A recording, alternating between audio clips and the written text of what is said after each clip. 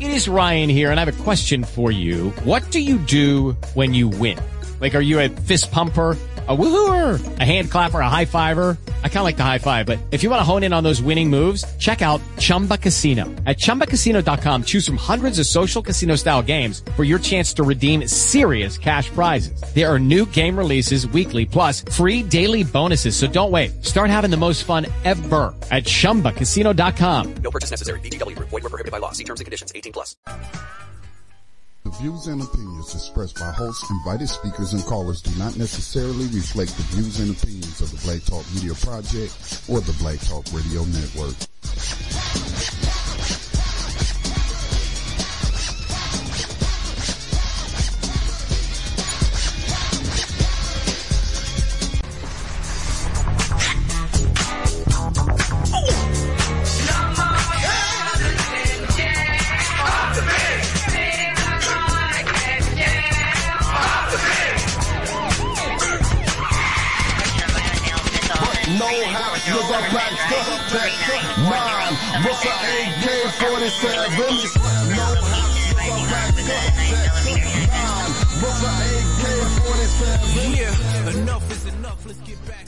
Good evening and welcome to Political Prisoner Radio.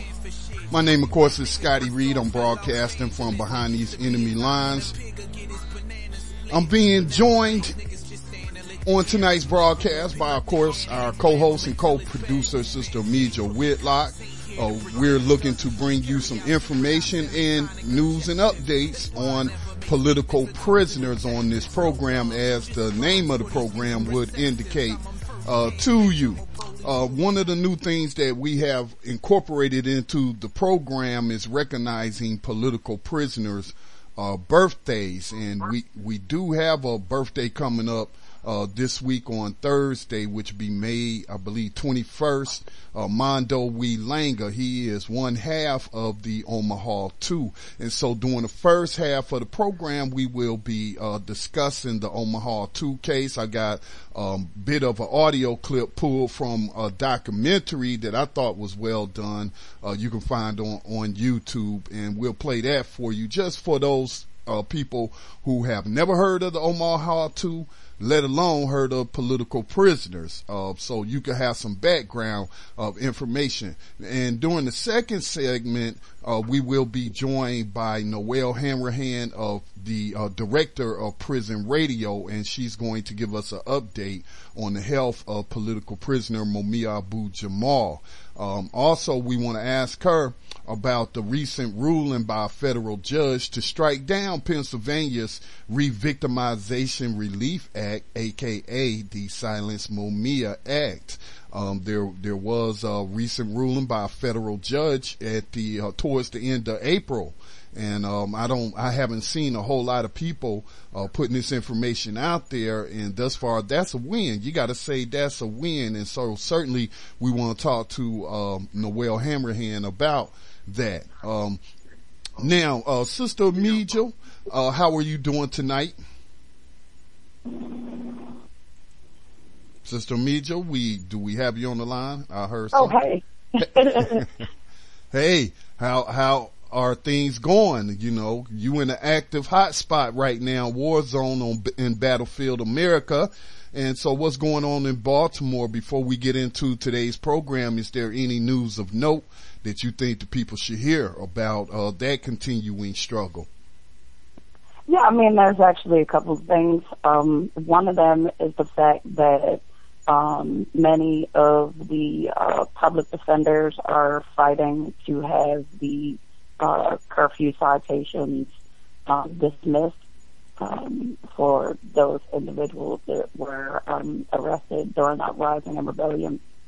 And we're working hard to liberate other people through the generous funds of supporters across the country and across the world, as well as, I think that the mayor herself, we have a horse race up here called the Preakness, and she made some comments, and the news media made some comments suggesting that, we had a rally yesterday regarding amnesty and curfew, and it was very sensational news suggesting that we should go and protest over the Preakness. But, a lot of activists and organizers already know that, that's an area where it's just a lot of drunken white people. It's full of police, and, folks over there are looking for a fight. They're looking for a confrontation, and our focus is, yesterday we marched from downtown, went over to the juvenile jail, because that's another thing that's important. A lot of people are talking about the adults, but they're not talking about the youth. And many of the citations and so-called things that adults are being released for, our youth are being snatched into the juvenile justice system. And we've been fighting the building of a new youth jail here for many years. And now it was just made public that apparently there was some kind of compromise made, and they plan on spending $30 million to upgrade a facility, rather than, spend $30 million on school construction and school funds. So that's those are the two key issues that's happening here right now. The $30 million now given to upgrade or rebuild a facility that's supposed to house juveniles charged as adults, and fighting for those individuals to continue to come home. Well, and I was saying, on the third, making sure that the cops are not only charged, but they're tried and convicted as well. So there's a lot more work to be done. We're not finished, and I was actually offended by the mayor trying to say that the Preakness was an opportunity for Baltimore to exhale. And I'm like, I don't really know folks here in Baltimore that actually go to the Preakness. I could care less about the Preakness. And that's not the people who were fighting in the streets. Like I said, it's usually a bunch of drunken white racists over there. So that's not the equivalent of the people of Baltimore exhaling.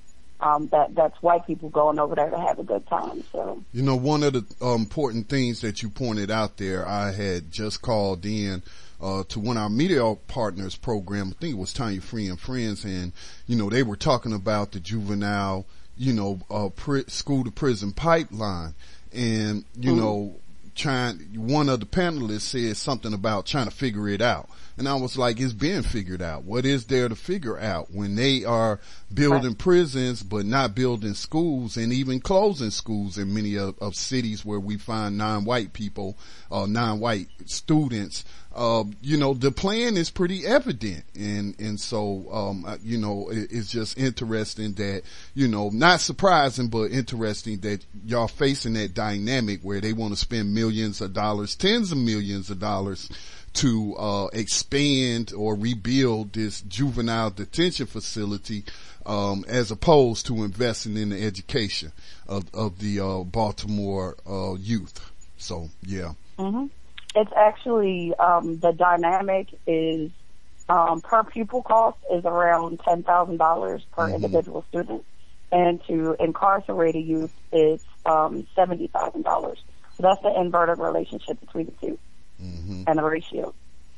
So we spend $70,000 a year to put a child in the deep end of who's responsible? Who's responsible? I imagine it was in the city budget, or is it a special piece of legislation, or what? But who's responsible for this? Is this city council and the mayor, or what? Just the Democratic machine.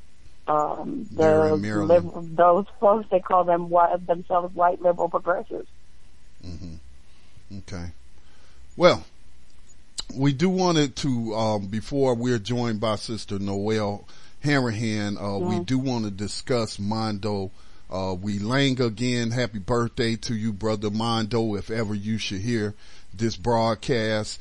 His birthday is coming up on May 21st. He was born in 1947. He's a native of Omaha, Nebraska. So we want to take a look at the case of the Omaha 2, which also includes Ed Poindexter.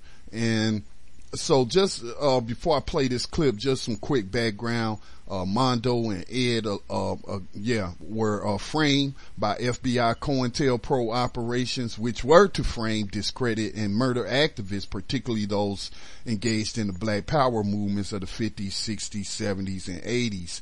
Of course, COINTELPRO, the FBI, could not have done the job that it did without assistance from your local and state police departments around the country, and that is certainly what went down in this case. So I'm gonna play this clip for you from a documentary. The documentary, give me just a moment, I'll tell you how you can find it on YouTube. Just put in the YouTube search engine Ed Poindexter and Mondo We Langa documentary, and it's like a 4-part documentary, but we're just going to listen to a portion of it that's just going to describe some of what happened in the courtroom, how they coerced a young black male, only 15 years old, actually brutally assaulted him to get him to lie on the witness stand. So yeah, it's just a pretty clear and cut case. And before I play the clip, Sister Meja, did you have some thoughts? Because we had talked earlier about, the UPR that's going on right now, the United Nations, looking at the human rights records of the United States. And it has been really taken over by police terrorism, acts of police terrorism against black people in the United States. And they were specifically supposed to focus on COINTELPRO, but because of the recent uprisings and the renewed focus on police terrorism, COINTELPRO kind of took a back seat, even though it's related. And some of my thoughts to you, off air was that, I've actually talked to some young people, like college students and stuff, that are part of groups like We Charge Genocide out of Chicago that travel to the UN. You got Sabrina Fulton, Trayvon Martin's mothers, they went to the UN, and that many of these people, they are right to file their grievances with the international community and raise awareness about police terrorism and murder of black children in this country.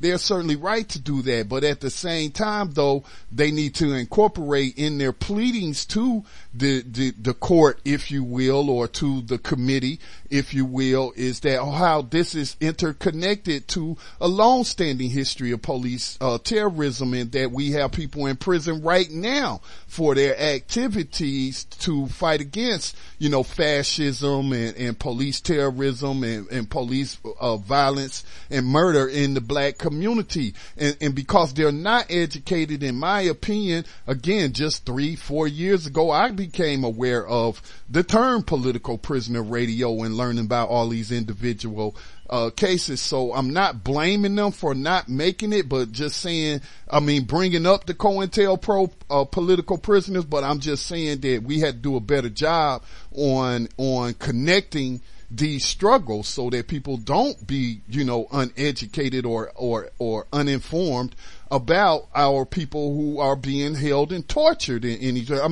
Mondo and Ed has been locked up since 1970s, 45 years now? So, your thoughts before we roll this clip, Sister Meja? Yeah, that was like our off-air discussion, and it's extremely important. The police murder of Fred Hampton and Mark Clark in Chicago is a primary example of that police terrorism and genocide from a different generation. And, and that just speaks volumes to the fact that we need to have those intergenerational discussions. Most definitely. So here is, we're going to roll into this clip. Ed Poindexter and Mondo We Langa documentary is about the Omaha 2. This is Ron Hayes with Hood News, and you're listening to the Black Talk Radio Network. Stay tuned.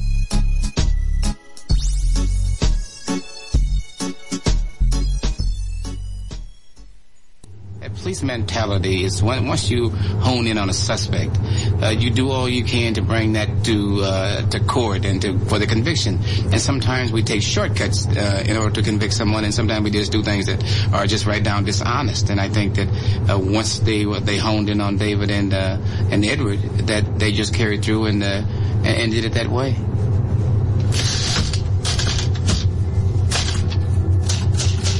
After changing his story several times, Dwayne finally told the police it was Rice and Poindexter who'd made the bomb.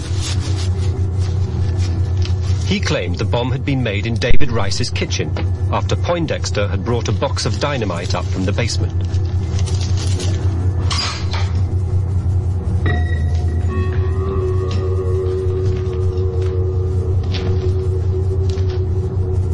Dwayne also claimed Ed Poindexter told him to plant the bomb at an empty house in North Omaha. He went on to say Poindexter gave him instructions to call the police to the house by dialing the emergency number from a payphone. I did not make that bomb. I didn't conspire with anybody to make it. I didn't put Dwayne Peak up to delivering it or having anything to do with it. In fact, the only thing that I said to Dwayne during that period was, go away, you're suspended, grow up, because he was displaying some very bizarre behavior at that time. I had absolutely nothing to do with making that bomb. I don't know if I would have had whatever it takes to do that, because I had never really seriously hurt anybody that I know about, you know. And to take the step of killing somebody, I don't know if I'd have been prepared to do that. On the basis of Dwayne's evidence, the police decided to charge Rice and Poindexter with the bombing. Many months later, in a wave of publicity, the murder trial was held. According to prosecuting attorney Sam Cooper, Dwayne Peak was the key to the prosecution case. The physical evidence, the dynamite, that's all we would have had, I think, without Dwayne Peak. And I suspect it would have been questionable whether you could have filed anything. It's pretty clear that absent the testimony of Dwayne Peak, it would have been a weak circumstantial case of murder. I mean, he was critical to the case. Dwayne Peak's appearance in court as a witness was eagerly awaited. His was the only evidence which directly linked Rice and Poindexter to the bombing. When Dwayne Peak walked into the courtroom that morning, he appeared to be like any normal young teenage black person who looked confident, smiled, and recognized individuals in the courtroom. Dwayne Peak was called to the stand as a witness for the prosecution. His testimony stunned the court. When he testified in the morning, he denied any involvement on my part or Ed regarding the whole question of talking about a bombing or constructing a bomb or any of this. And I guess my reaction was, damn, this little dude is stronger than I could have guessed, because I know they've done some things to him or said some things to him that would scare the hell out of him. But somehow he's not going along with the program. With those shocking disclosures shocking to the prosecution, the proceedings ended. At the request of the prosecutor, who asked that the preliminary hearing be continued to the afternoon. Afternoon proceedings occurred. Dwayne Peak comes in wearing sunglasses, looking visibly shaken, changed. I asked Dwayne Peak to take off his sunglasses. His face around the eyes was swollen. It looked discolored to me. His eyes were red. It was clear he had been crying. And my impression at the time was that he had been struck physically, and that's what caused the discoloration and the marks around his eyes. When he took the glasses off, people in the courtroom let out an audible gasp. Dwayne Christopher Peak had been really worked on between the morning session and the afternoon session. It was frightening to see what happened to that young man. If it were any other set of circumstances, were he accusing some white person of an offense and changed his story as many times and as many ways as he did, his testimony would have been considered so lacking in credibility that it would not have been used for any purpose whatsoever. But because there were certain words they wanted to come out of his mouth to implicate these black men, they could change it, orchestrate it, until they got those words from him. And once the words came from him that they wanted, his mouth became a prayer book. After Dwayne's changed testimony, the court session ended. That night, he wrote a letter home. They had me in court today. I guess you already know that by now. The Lord knows I tried, but something happened which forced me to realize that I had no alternative but to say what I said. Mama, I'm going through hell. I don't know what to do or how to do it, or what to say or how to say it. I can't find the words to say to the people I'm sorry. Most likely they'll probably prefer that I just die. I don't think I'll mind that at all. With love always, Dwayne C.P. The trial continued with the introduction of forensic evidence. After their arrest, Rice and Poindexter's hands had been tested for traces of explosives. These tests were negative. However, the prosecution's forensic expert claimed that dust particles in their clothes had tested positive for the presence of dynamite. But on cross-examination, he admitted that the tests carried out might not have been exclusively for dynamite. In fact, they could have registered positive from a range of other substances. To lend weight to his case, the prosecutor claimed that Ed Poindexter was an explosives expert who'd served in Vietnam. This was untrue. I was a medical aid man most of that time, and then I was a mechanic. No experience with explosives. That was just, again, the press is in the FBI and the police department working in concert. That was their way of making me look as bad as possible. This guy must have done such a thing. Because look at him. He looks like one of these big, burly black. He got a beard, wears shades. He's a Vietnam veteran. He must have done it. Look at him. And he talks mean. Those are the images they put in people's minds, and it worked. After all the evidence had been heard, Ed Poindexter and David Rice were found guilty. Well, of course, police officers in that situation are always going to think about the death penalty. At that time, that was not possible in Nebraska. The maximum sentence available was life, is what Rice and Poindexter both received. I was expecting it, but then there's no way you can prepare yourself emotionally for something like that. I was numb for about an hour. Welcome back to Political Prisoner Radio. Scotty Reed on the mic, joined by Sister Omaha. Several things during that news clip. Again, I kept hearing the narrator say evidence and evidence and evidence, but there was no evidence. All they had was testimony of a 15-year-old black boy that they had beaten. He testifies in the morning that, this is untrue. These people didn't, have anything to do with constructing no bomb. Then in the afternoon, visibly shaken, battered and bruised on witness stand, now all of a sudden he changes his story. And a judge allowed that. So, obviously it should be obvious to anyone that these men are innocent, and they've been locked up again since the early 1970s. And if I'm not mistaken, it is, similar to several cases like the Angola 3, Albert Woodfox being the last remaining member behind bars, where you have federal courts ordering these men released or given new trials. And it is the same in the case of Ed Poindexter and Mondo Wielanga, formerly David Rice. Sis, your thoughts? Give me just a second, sis. I got you muted. Go ahead, please. Sorry about that. Okay. One of the main things that makes, their case, their COINTELPRO case extremely different is that J. Edgar Hoover actually sent a letter to the Omaha field office. FBI office, and we know that they were specifically targeted. Mm-hmm. And the FBI agent in charge of the Omaha office sent a reply to J. Edgar Hoover, and these documents have been uncovered by journalists, but it stated that these guys aren't doing anything but feeding children. Right.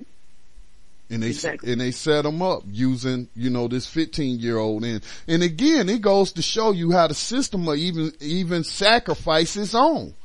I mean, if I wanted to kill a cop, what sense does it make to construct a bomb out of dynamite? I'm, taking the chance of blowing myself up. Then I'm going to take it to an abandoned house and then call 911, have somebody call 911. And then when this officer shows up, I mean, what was it? Remote control? Was it on the timer? See, these are questions that it doesn't even seem plausible. If I wanted to just kill a cop, well, I would do like the person, the gunman that they looking for in South Carolina who just walked up on the cop and allegedly shot him in the back several times. I mean, it just seems like a whole lot of trouble to go to kill a cop by, building a bomb. Does that make any plausible sense to you, Sister Mijel? No, and I mean, like when you really dig down into a lot of these COINTELPRO cases and you literally start pulling court transcripts and case files and things like that, clearly a lot of these things, do not make any sense. Mm-hmm. The example here, in Maryland and Baltimore, with Eddie Conway, when you start digging through, the cases, it's just like, wait a minute, there's no evidence whatsoever. What evidence, and none. We know And in this particular case, the only evidence was this beat up kid's testimony. And then the evidence when they tested both Ed and Mondo for, residue on their hands, they didn't find anything. And then the FBI laboratory also, of course, played a role in it, and they withheld stuff.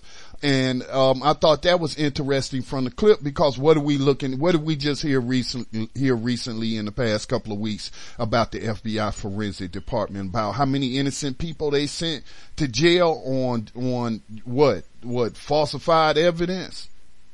Mm-hmm. Forensics. Falsified, contaminated. There's a lot of local, departments that are contaminated. I know here in Baltimore there was just a big issue a few years ago about the forensics department, creating like fraudulent, what they would call evidence. But yeah, I mean, or just fraudulent and contaminated. And then wasn't there another story about a faulty DNA? There's a lot of faulty DNA stuff too. In this particular case? Or was that the same article? I believe that was the same article.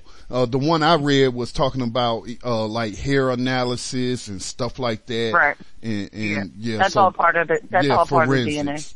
Yeah, in the forensics. And so, but a lot of times the forensics, they knew was false, especially in the COINTELPRO, operations. And so again, this is again why it's important. Like, for example, on Time for Awakening Radio, the program that came on prior to Political Prisoner Radio, they were on there talking about the importance of knowing your history. Now here is another, this is evident. People do not know this ain't ancient history.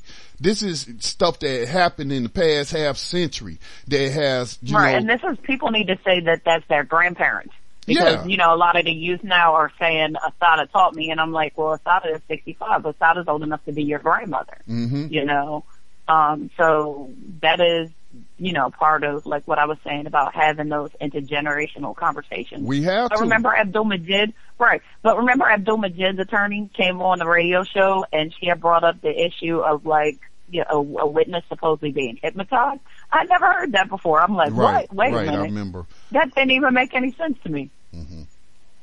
Well, and I had never heard that about Abdul-Majid's case before, ever. Now, I'm a bit confused, and again, I'm always trying to learn.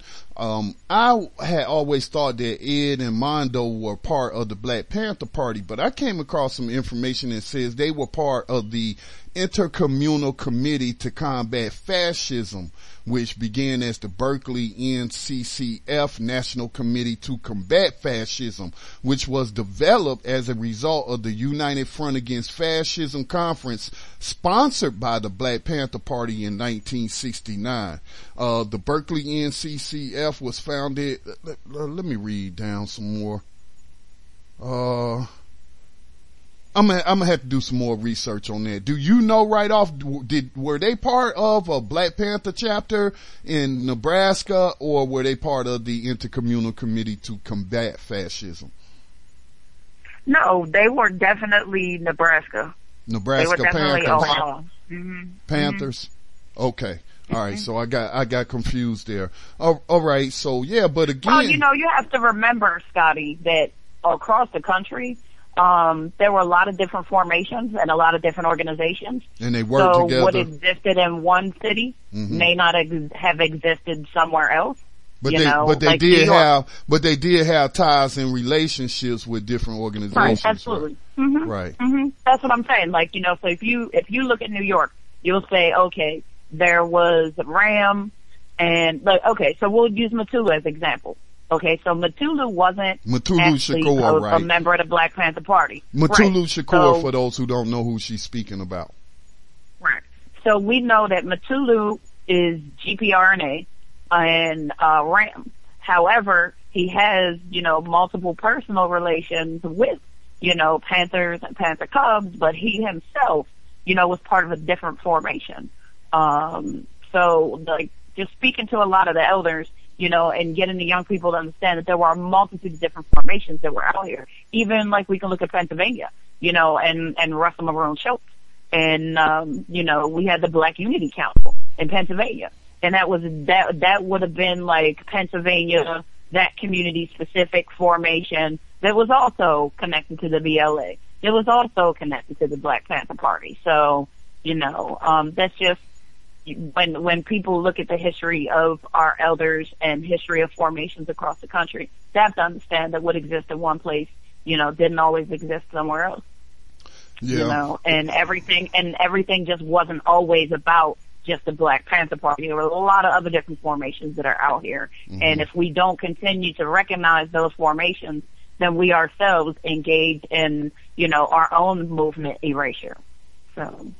I most certainly agree, but I think the biggest task that we face with the youth is just even letting them know that political prisoners exist. Again, I have to keep pointing to myself. I'm in my 40s and I just learned about, all these different formations, political prisoners, prisoners of war, people being tortured in prison, solitary confinement over 40 years. And, the general public does not have this information. And that is why I feel like the work that we do, and of course I may be biased, but I feel like the work that we do, is vital. Not only us, but of course, those preceding us, and we're just using technology, to play our role in hoping to educate the people. So if we're not having conversations with our daughters, with our, like you mentioned, even our grandkids, some of us got grandkids that are teenagers now, if we're not educating on them and making them see how,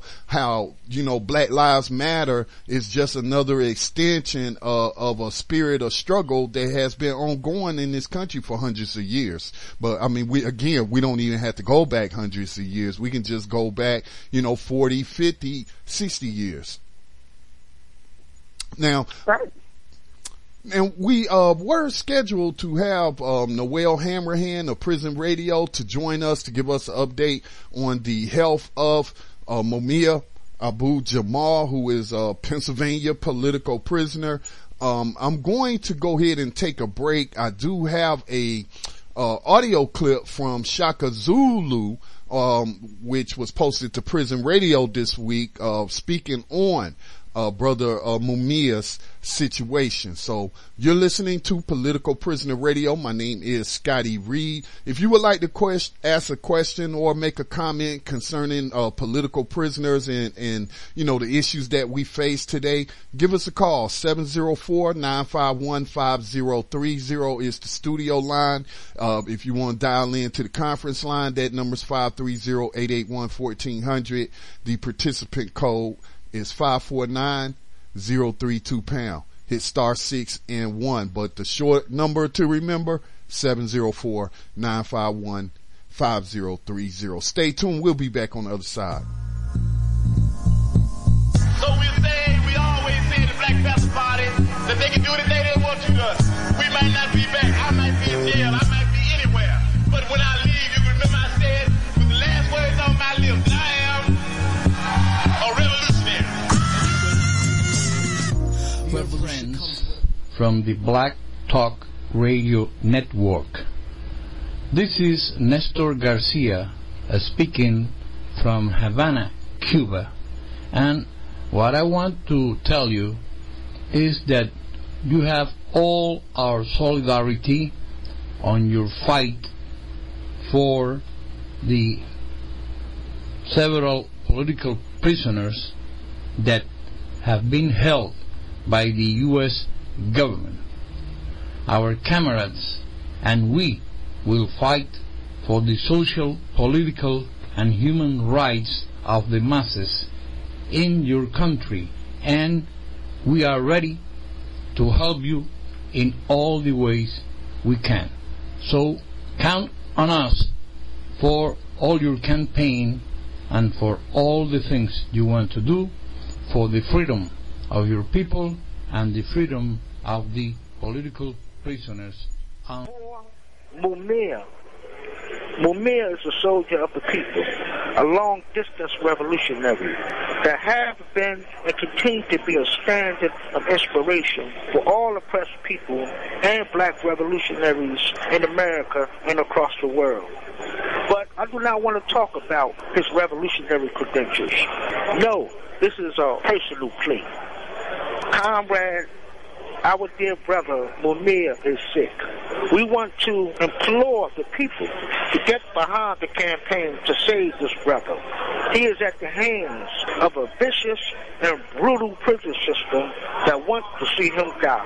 But only you, the people who have saved him from death row, the people who have freed political prisoners in this country in the last 15 years, the people who have brought Nelson Mandela home, the people, the Irish people, Malcolm X called them the grassroots people.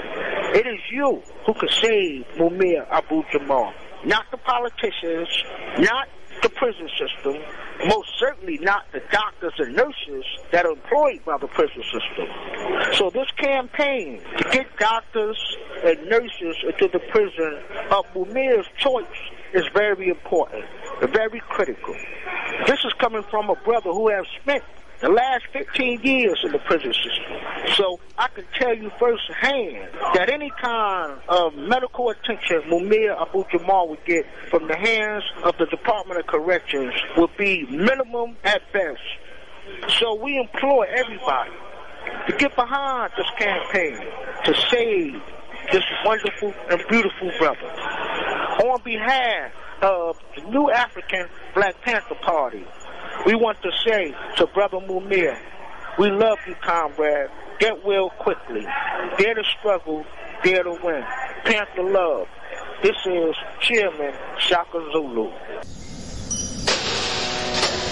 These commentaries are recorded by Noelle Harrahan of Prison Radio. You are tuned in to the Black Talk Radio Network. For live programming schedules, visit us on the web at blacktalkradionetwork.com. And welcome back. You're tuned in to Political Prisoner Radio. My name is Scotty Reed. Sitting in on the broadcast is Sister Amijo.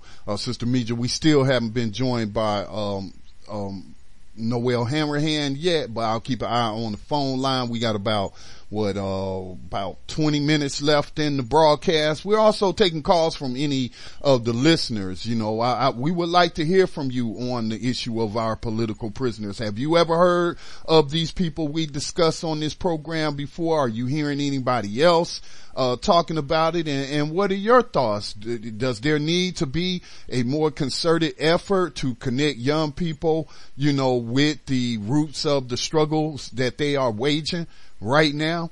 Mumia, with Brother Mumia now, you know, it's been going on a couple of weeks when we first heard that, you know, he was in a diabetic coma. He has since come out of that diabetic coma, but he isn't, you know, looking like his old self. And so I heard, you know, that he got out the hospital, went back to the prison, and now he's back in the hospital. So what have you heard, Sister Meja? Where do things stand? Sister Meja, you there? Did we lose Sister Meja? No, I think we still got her on the line. Sister Meja. Okay, something going on with Sister Meja. Sister Meja, you might have muted yourself. And so let me see if I can pull up Political Prisoner Radio on Facebook. If you're on Facebook, please follow us there for information that we like to pass on, that others sent to us on the issue of our political prisoners and prisoners of war in this country. Now, the last update that I got was from May 13th, and that was from Brother Doshan Farad, who actually hosts a radio program on Black Talk Radio Network. It's called Let's Build with Doshan Farad. It comes on Monday nights at 10 o'clock p.m. Eastern time. And this is what he posted, because he was actually in Pennsylvania during commemoration activities or events around the bombing, the 30th anniversary of the MOVE bombing, which we talked about last week.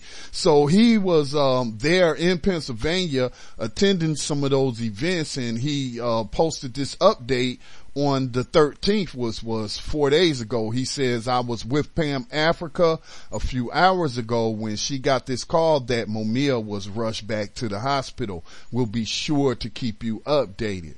And so that is the last thing that I have heard. I'll check out Brother Doshan's timeline to see if he has posted anything else since then about Brother Mumia. Well, actually, why don't I go to Brother Mumia's Facebook page? That'll make more sense, wouldn't it? Just type his name in that Facebook search engine. This was again May 13th, same date. So that's the latest information. Mumia hospitalized. A SCI Mahoney prisoners called Brother Mumia's wife and told her that Mumia had been moved to the hospital. This is a disturbing development and is cause for grave concern. There are reports that he had a fever and that he has open wounds and sores on his legs. His attorney, Brett Grote, visited him on Friday. He was engaged, alert, yet he was in pain in his knees and legs. Do we have you back, Sister Meja? I'm here. Can you hear me? Yes, we hear you now. Okay. So I was just giving, I haven't heard anything else since these May 13th updates. What about you, Sister Meja? Yeah, my last understanding is that Sister Noelle from Prison Radio was putting out information, the latest information about the Wadias being denied visits. They're not communicating. So at this point, once again, nobody knows what's happening. There's no, everything is being held secretive. They won't let a private doctor come in, even though there's policies stipulating that he should be able to have that as a resource. And there is an event that I saw that Toronto ABC was doing to support Prison Radio and Noelle and all of her hard work. Actually, I do have an update I found from her page that she posted a link 3 hours ago, And it says, dateline May 17, 2015, Danville, Pennsylvania. So that's today. We have not seen or spoken to Mumia Abu-Jamal for a week. He is being held incommunicado in a hospital without access to visits of any kind or the phone. They won't even confirm where he is being held. This is deeply troubling. On Tuesday, May 12th in the evening, Mumia was taken from the prison infirmary to Jessinger Medical Center in Danville, Pennsylvania. An infirmary nurse called his wife at 8:30 p.m. noting that he was transferred because he had a fever and blistering open sores. He was last visited on Saturday. Since Tuesday, Mumia Abu-Jamal has been isolated from his family, his lawyer, and his doctor. Wadia Jamal, his wife, has been trying to get into the hospital. The legal and medical team have been working 24/7. Brett Grote, Esquire, Abolitionist Law Center, and co-counsel Bob Boyle are preparing an emergency court action to be filed in federal court. They have been calling the prison and the hospital demanding access. Brett Grote notes, the DOC is once again demonstrating its contempt for human rights and proper health care by holding Mumia Abu-Jamal incommunicado from his family and lawyers.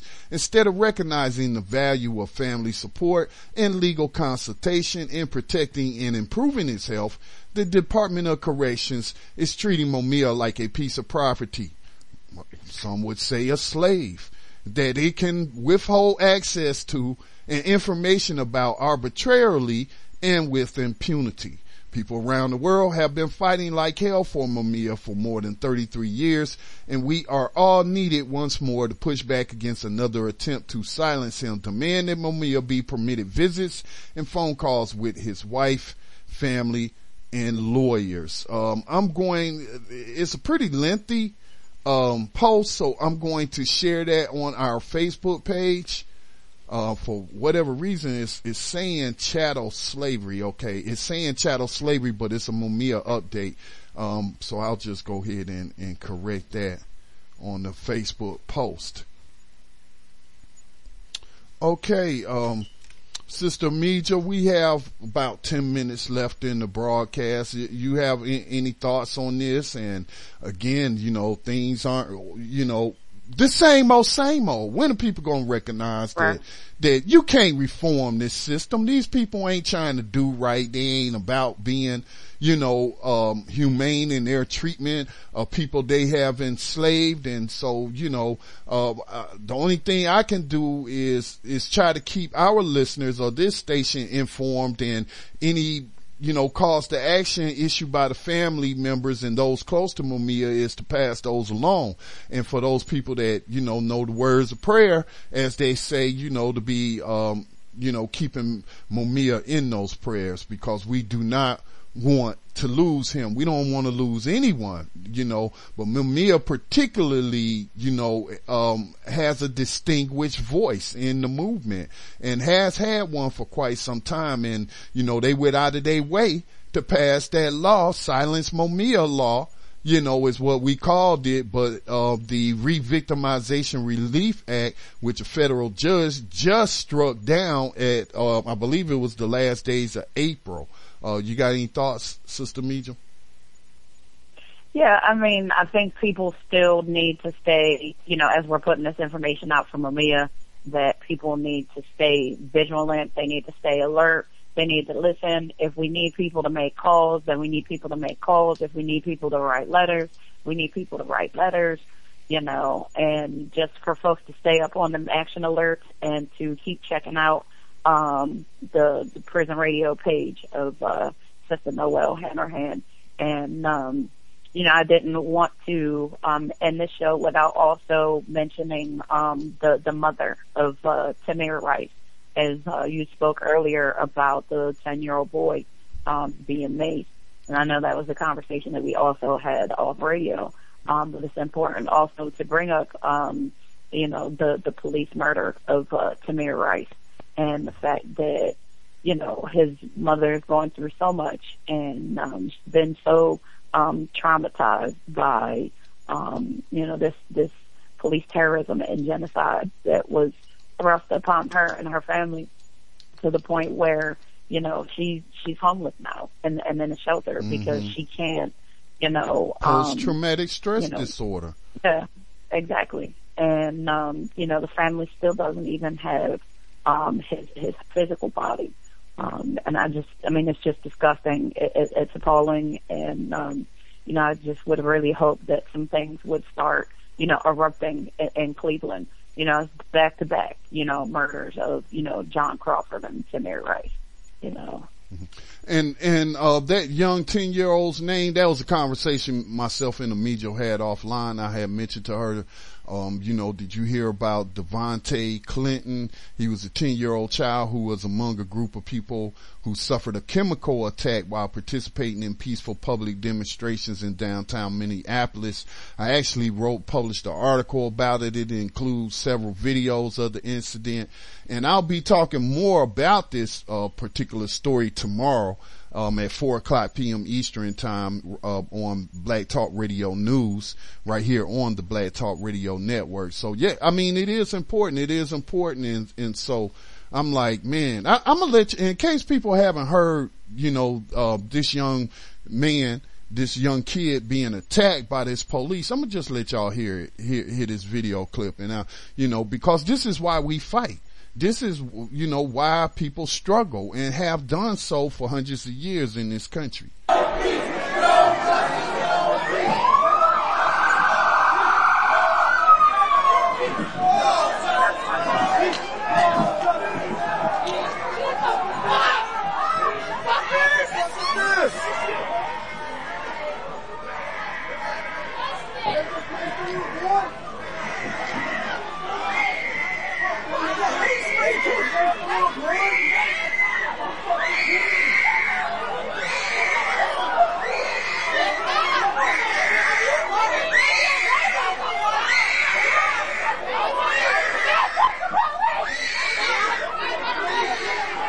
And I probably should have warned y'all that there was some, you know, words not safe for radio, in that clip. Apologies for that. But you just, I mean, those blood curdling cries of that young man. And they're still trying to find out who did it. You know, I mean, they know it's a cop, but, you know, I don't think the cop is going to turn himself in and, you know, face the music or face consequences for attacking a child with a chemical agent.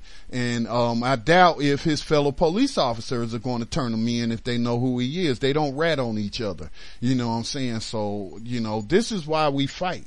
This is why people struggle. This is why people have built movements. This is why we have political prisoners today.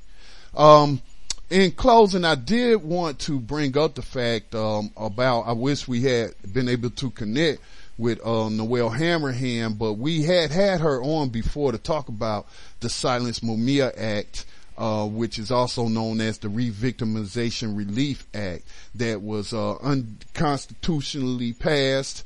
It was rushed through the state legislature in Pennsylvania last October and signed by the outgoing governor who had lost, Tom Corbett, barely 3 weeks after Goddard College in Vermont announced that it would use a taped speech by Mumia Abu-Jamal in his commencement address. These students chose him because he is a graduate of Goddard College. And so it gave crime victims or prosecutors the right to seek a court order to stop any conduct by an offender or former inmate that perpetuates a crime's effects on the victim. So when we play, what they're trying to say is when we play radio commentaries from Mumia Abu-Jamal talking about Ferguson, talking about Palestine, talking about police terrorism, talking about elections, talking about whatever. You know what I'm saying? That, oh, he's re-victimizing, you know, the family of the cop that he did not kill, but he was convicted of killing. All right. So, you know, this law was struck down by Christopher C. Connor, the chief judge of the Middle District of Pennsylvania. He held the law unconstitutional in response to 2 separate lawsuits by Abu-Jamal and several other current and former prisoners, prison-oriented nonprofit and advocacy groups and media outlets that included Prison Legal News, Philadelphia City Paper, as well as Prison Radio, which again, Noelle Harrahan is the director. Judge Connor bluntly rejected State Attorney General Kathleen Kane's arguments that the law's primary goal was to eliminate taunting or harassing behavior towards victims, that it was directed against conduct, and that any First Amendment infringement was incidental, he wrote. I'm gonna share this article on our Political Prisoner Radio page. I'm sharing it with you there now if you want to read about it. But again, it is good news. A district court federal judge has struck this law down. And so yeah. All right, Sister Mitchell, in our closing minutes, did you have any final thoughts that you would like to share with our listeners? I just wanted to, I guess my final thought would be that, I, pray for, Mumia and his family, and that, we could fight to gain his freedom, and that he'll get the adequate medical services that he deserves.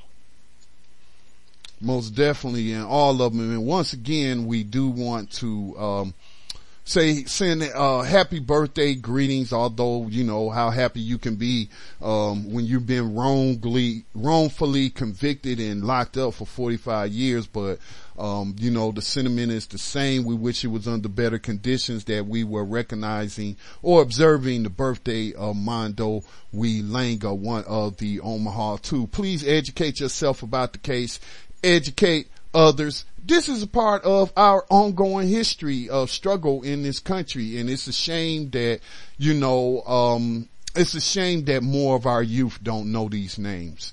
So it's upon, like I've heard some of our other media partners say on the program last week, or on the network programming last week, if you don't know about something, that's one thing, but once you receive information, then you are held to a higher standard about how you use that information. So you learned perhaps you learned some new things tonight. Don't hog the information to yourself, because it's not going to benefit the victims of COINTELPRO if they remain faceless, nameless, and hidden from public view. So do your small part by just making other people aware of their cases.